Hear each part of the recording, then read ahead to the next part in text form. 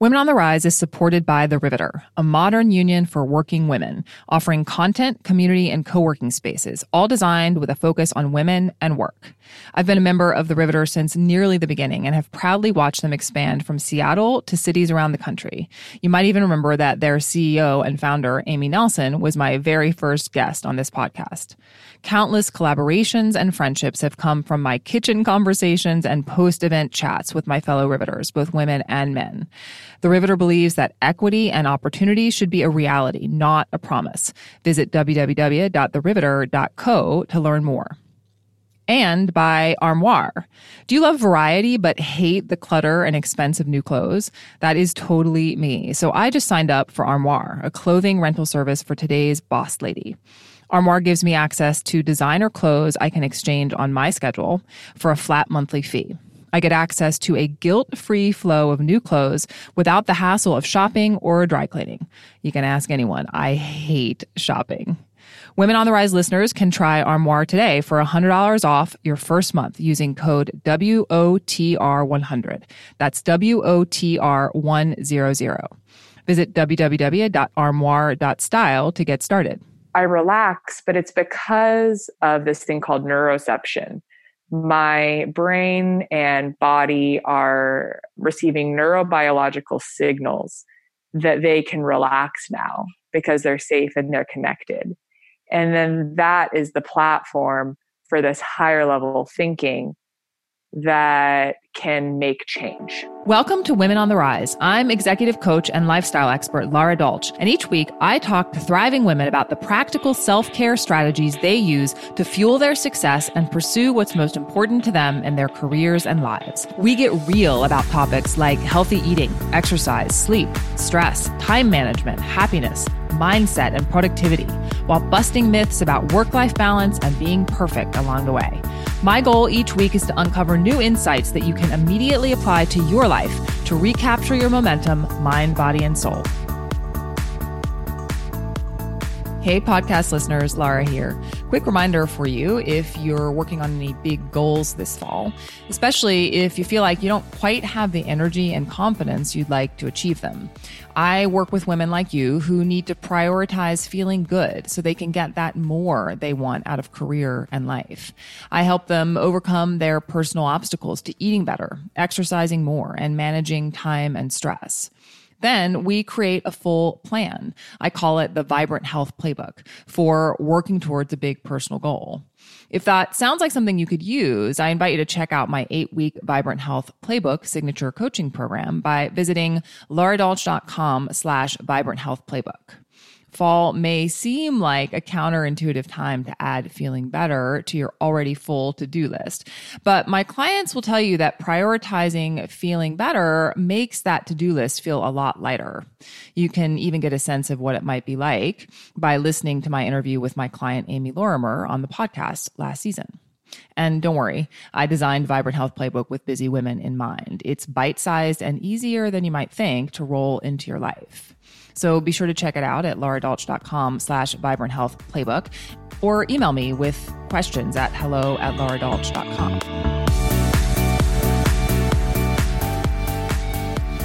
So if you've been listening to the podcast for a while, you may know that I'm a self-proclaimed psychology nerd. My fascination with human behavior and psychology started in middle school, or maybe it was early high school, I'm not entirely sure, when I was lucky enough to take a child psychology course. It continued into college, where I eventually earned a degree in psychology at the University of Virginia, which eventually led me to a career first in marketing, which is really just psychology, and now as a coach, facilitator, educator, and learning content specialist, all in service to helping people grow and learn by harnessing the extraordinary power of their minds.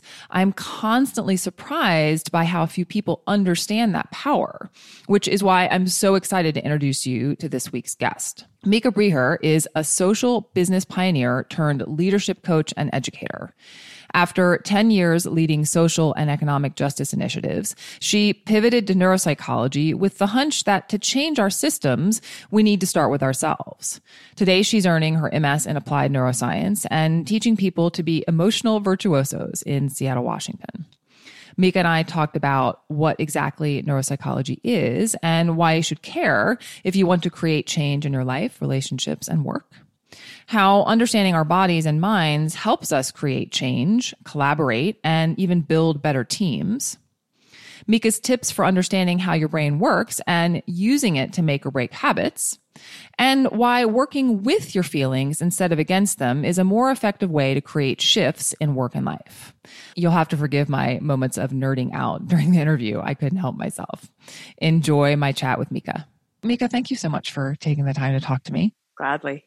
I love this. This is so fun. I especially love when I have friends on the podcast. And I think I can consider you a friend at this point. We've known each other for what, like a year-ish, maybe a little less. Yeah, I think so. Sort of beginning professionally and always having really extraordinary conversations. So Yeah, totally. Deeper and deeper. Totally. Well, and that comes from the fact that we're both, loosely, I'll use the term psychology nerd loosely. I know that, it's more specific in your case, but that's, it's obviously an interest of mine and very integral to my work. And because you focus more specifically on the neuroscience side of things, I find that completely fascinating. And I think it's useful for my listeners to kind of hear some of how that plays into their lives and behavior change and their relationships and all that good stuff. So let's start here. What drew you to the study of neuropsychology in the first place? Totally. That's a great question. I actually had a big pivot. I spent the first 10 years or so of my career working in social impact. I worked in social business with a lot of people who were interested in really revamping our economy and making it something that supported people and supported planet. And in those spaces, I found that even though we had these extraordinary ideals, we would fight with each other. We would be mean to ourselves. I would be mean to myself. And it was pretty much everywhere. It was like in organizations I saw, people I consulted for, and also in me. So doing that, I got curious. I just was always fascinated with why is it that we can have big ideals that we're working for, but we don't live them out. And I was already a psychology nerd. I was reading about this kind of stuff all the time.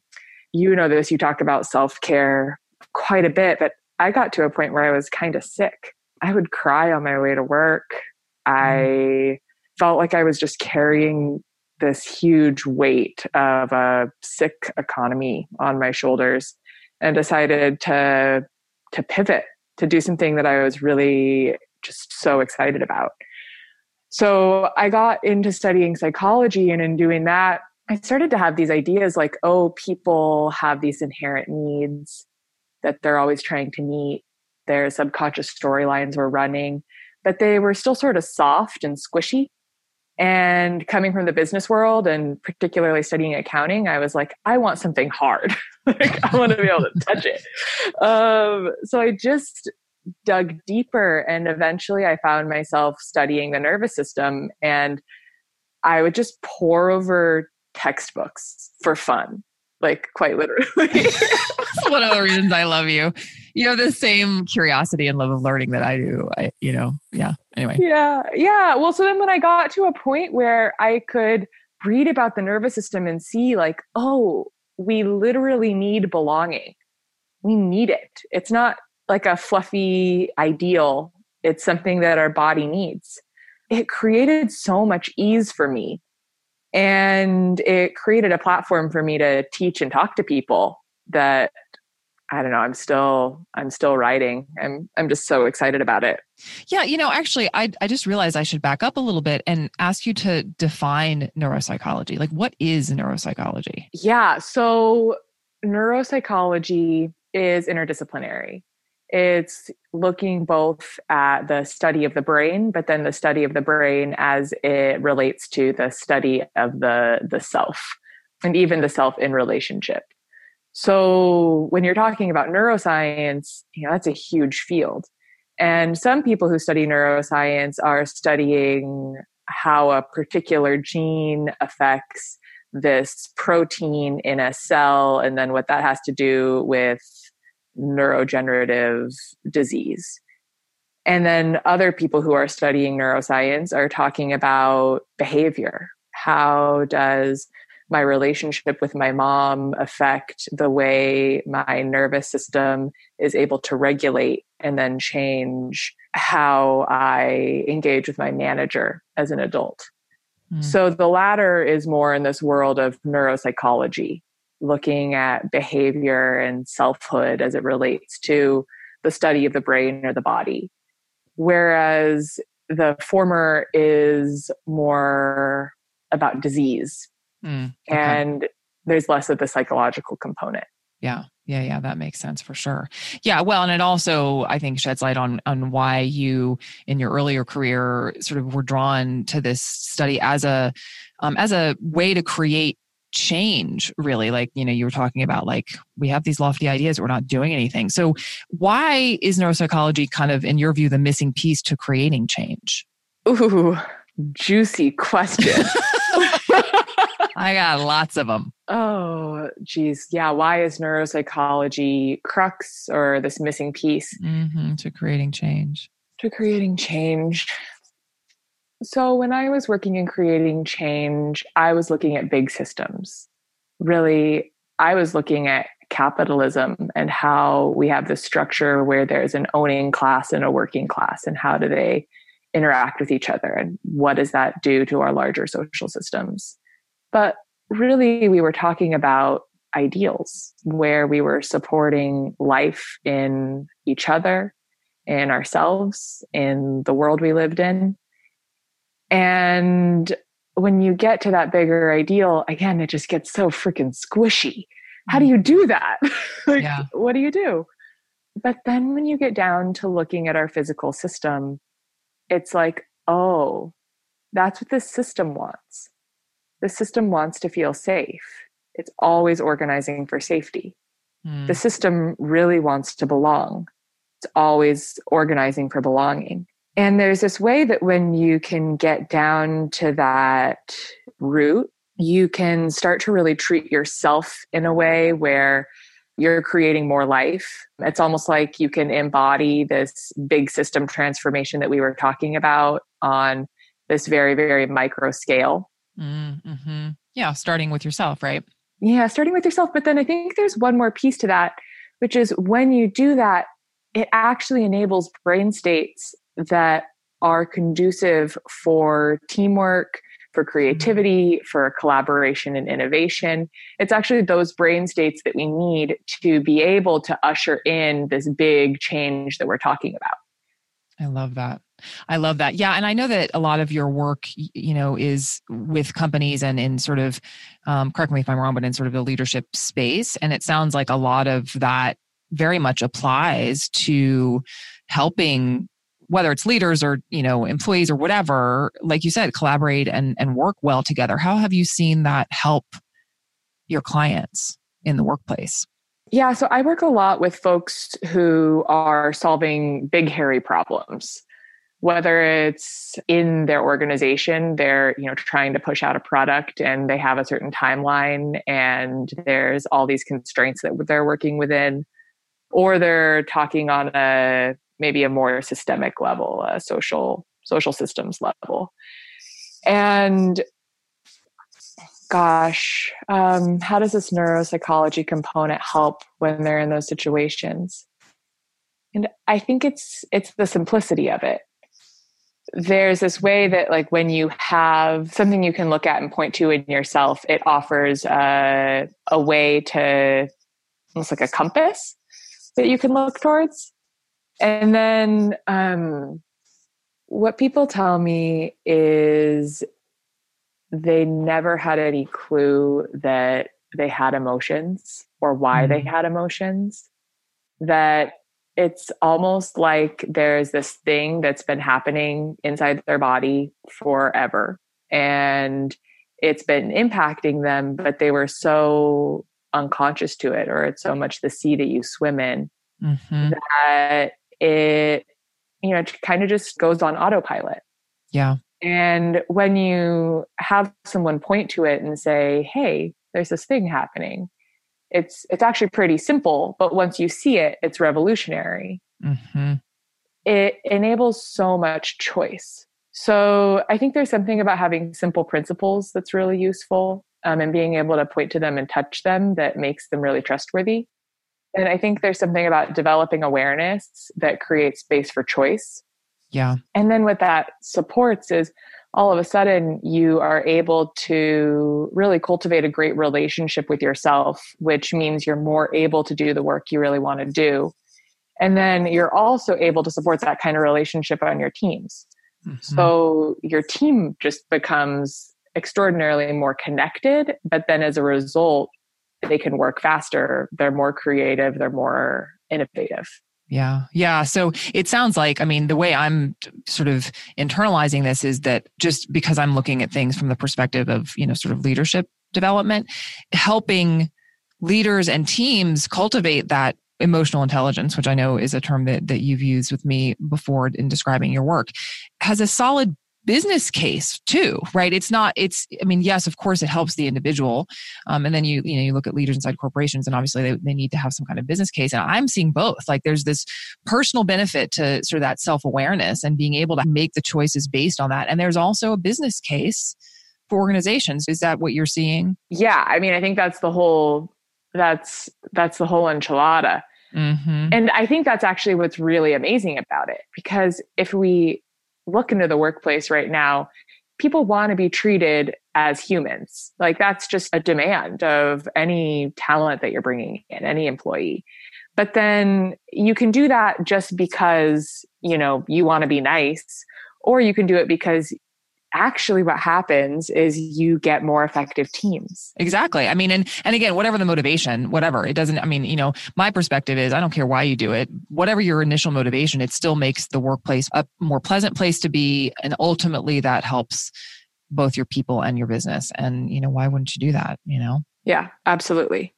So I'm curious about, in terms of habit change, because, a lot of the work that I do with clients, comes down to that. And many of us struggle to create new habits, certainly in the area of health, but also in lots of other areas. What tips do you have for how to leverage the way our brains are wired to help us make or break habits? So the first thing I would notice is that moment when you notice you're doing something you don't like. And the first thing I do, and I think it's the first thing most people do, is you beat up on yourself about it. Yeah. Like, I did that thing again. Like bad me. Right? Do you do that? Oh my gosh. I do it less now than I did before I became a coach, just because, I've sort of trained my brain. But yeah, for sure, I still do it. Yeah. See, and there you go. It's the trained your brain. So what happens in that moment is you're actually putting yourself into a state where you can't make as much change. As soon as you beat yourself up, you put yourself down, you're creating less opportunity for your brain to make new connections. That's so interesting. Okay, wait, say more about that. Well, basically, we need to be in a state where we feel like we've done nothing wrong. Like, can you imagine, I don't know, someone who like really, really loves you saying like, you're just totally okay. And that like feeling of relaxation in your body. Yeah. So when you're in that embodied state, like, oh, sweet baby, you've done nothing wrong. I love you so much. Mm-hmm.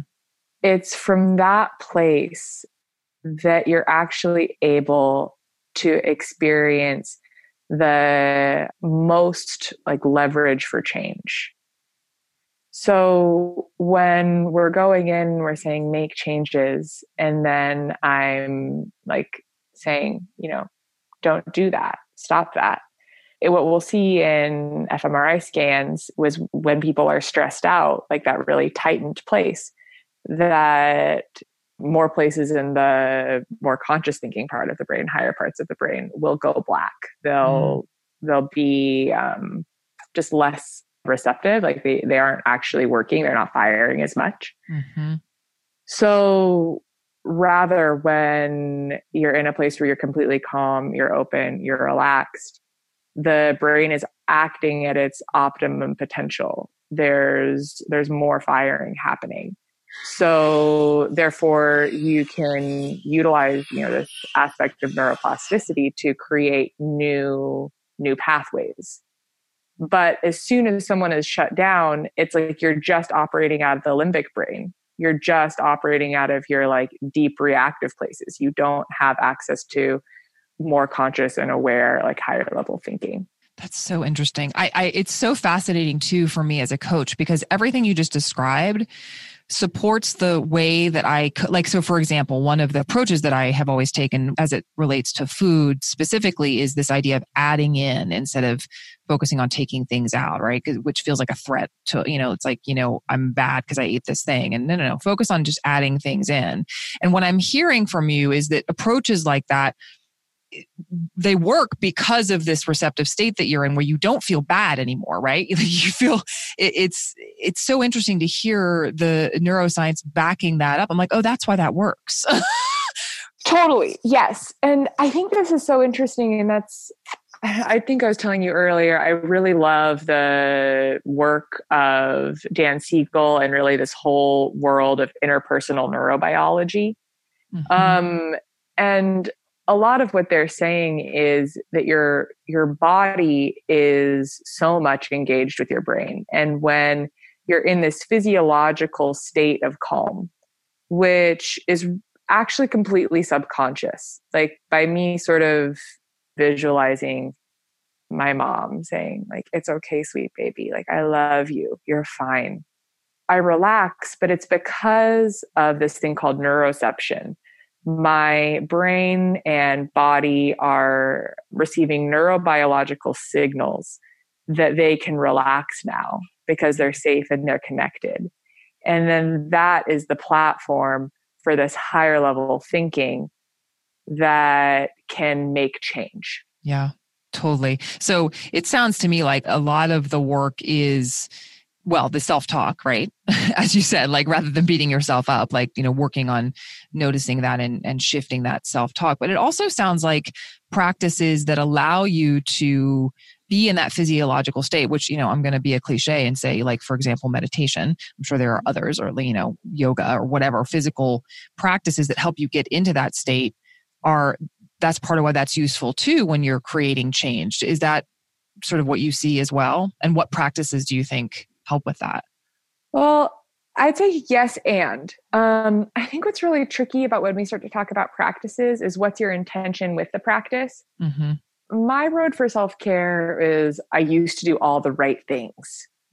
Right. Totally. It becomes like a checklist. Yeah. Like stressful. It's stressful. I ate right. I meditated for 30 minutes. I, went on 3 trail runs this week, blah, blah, blah, blah. And if you're doing it from that place, what you're recreating is more stress in the system. Totally. Yeah. So we want to decrease stress in the system. So I love this phrase. I'll use it with clients sometimes. And it's like, where's my delicious yes? Like when I say delicious yes, it's like, I'm looking for that reaction in the body. If I'm making a decision and I'm like deciding between, choice A and choice B, which choice lets my body completely relax, enter into that like yummy, delicious, oh, I feel so connected. I feel so good. So I think that doing practices, if they can help you learn that embodied state of like, oh yeah, I love myself, that's awesome. But if you're doing them in a way that's like regulating yourself or controlling yourself, it's not effective. Right. Yeah. Or like, punishing yourself or whatever. I mean, which, you often see with self-care choices, especially around food and exercise. I think that can be a real trap for sure. Yeah, definitely. Our culture is very focused on strategies.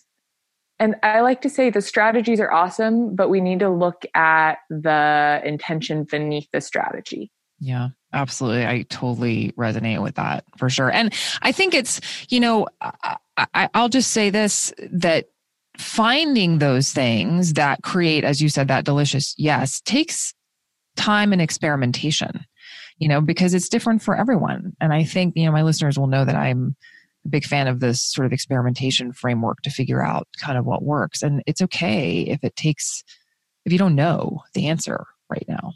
Totally. And I think, honestly, that's why something like meditation or yoga could be so good, is it offers you a place to just connect with yourself and start to understand what does feel good and what doesn't feel good. It can help you increase your awareness. Absolutely. I'm curious to know, just on a more personal level, you've talked a little bit about how you frame self-care. What do you struggle with when it comes to however you define self-care? So maybe that's the first part. How do you define self-care? And then what's your biggest struggle when it comes to practicing it, or however you want to frame that? Yeah. So when I think about how I define self-care, there's actually a story that comes up for me, which is the other day I was walking with a friend and she said, I've been quoting you all the time lately. And I'm like, what did I say that you would be saying to everyone? That's a compliment. Yeah, I was like, that's super sweet. And then she told me this thing I told her, and I really didn't remember telling it to her. But I've been thinking about it all week, and I think it really is how I define self-care. And it was this moment where she's a parent of a 2-year-old, and it's my friend. Her husband is out of town for business. Her 2-year-old can't go to sleep. And her options are, tell her 2-year-old to go to sleep, tell her it's okay, or tell her what she did, which was she took her out to the window and she said, I hear how much you miss daddy. Let's blow daddy kisses.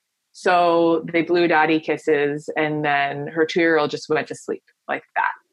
And she told me that story, and I was like, oh my God, you just did self-care. That's just this amazing example of how to work with our nervous systems rather than against them in the act of self-care.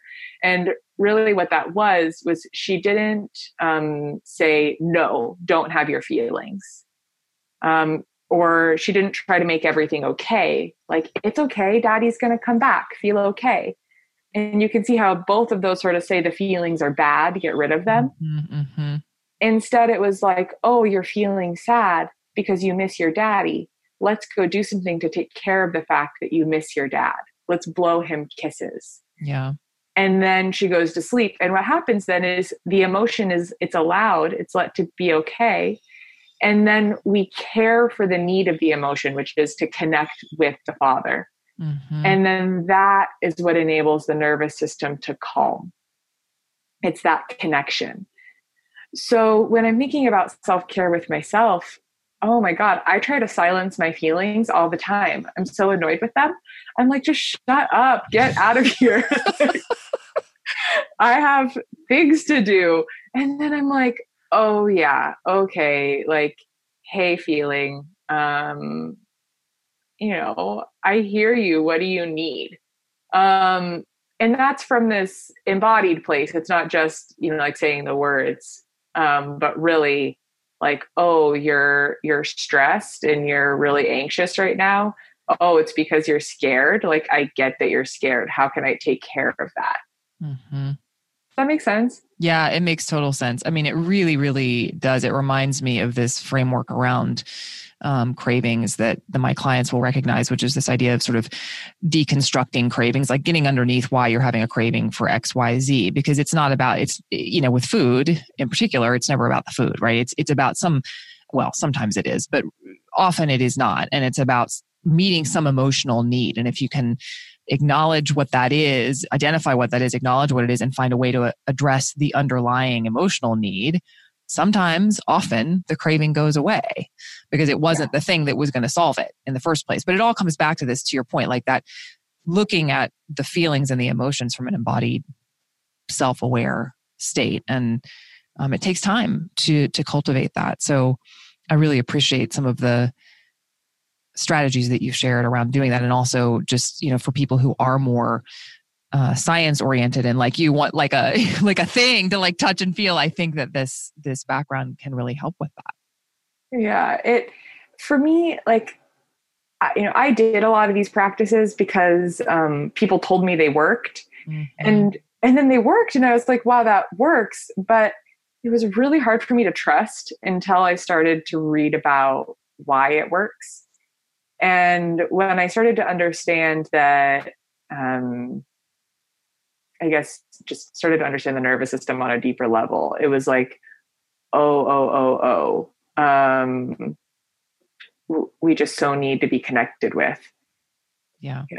As we're wrapping things up, is there, I know this is kind of probably going to be a hard question to answer, but is there like a, like one book or some other, like a resource that you can recommend for people to go to if they want to understand a little bit more about this, without maybe recommending a textbook, although some people might be like us and like to read the textbooks occasionally? Yeah. It's interesting because I'm even struggling. I'm noticing myself that I'm like, I'm really stopping and not explaining the science behind things, because it is so hard to explain in a way that is succinct and accurate. So I'll say one thing that I'm personally doing is working on putting together like infographics, basically, that explain subtleties of how the nervous system works in a way that like a layperson could just look at and get. Cool. So those will be rolling out on my website slowly over the summer. And, by the time people are listening to this in the fall, it should be a really nice resource. And tell everyone what your website is. Yeah. So it's franklyeq.com. Frankly, like the word, and EQ meaning emotion quotient.com. Perfect. So that's one place to go. If you're interested in looking at the nervous system from the level of trauma and understanding how relational trauma affects the nervous system, then I would read Bessel van der Kolk's book, The Body Keeps the Score. That's just, it's a landmark book. Everyone should read it. I highly recommend it.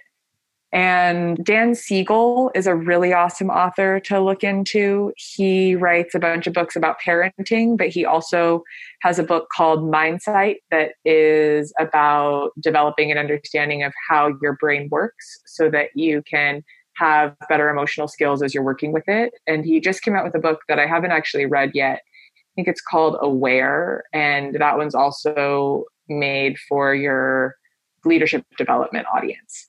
Awesome. I love it. Thank you for sharing those. And definitely for my listeners, definitely check out Mika's website at Frankly EQ, because I'm excited for those infographics. I feel as though I will both consume and share those once they are ready. So thank you. Yeah, totally. They've been really fun to make. Thank you so much for your time, Mika. This was so fun. Yeah, likewise. Thanks for having me on. It's fun to get to talk about what I'm most passionate about with someone who asks really good questions about it.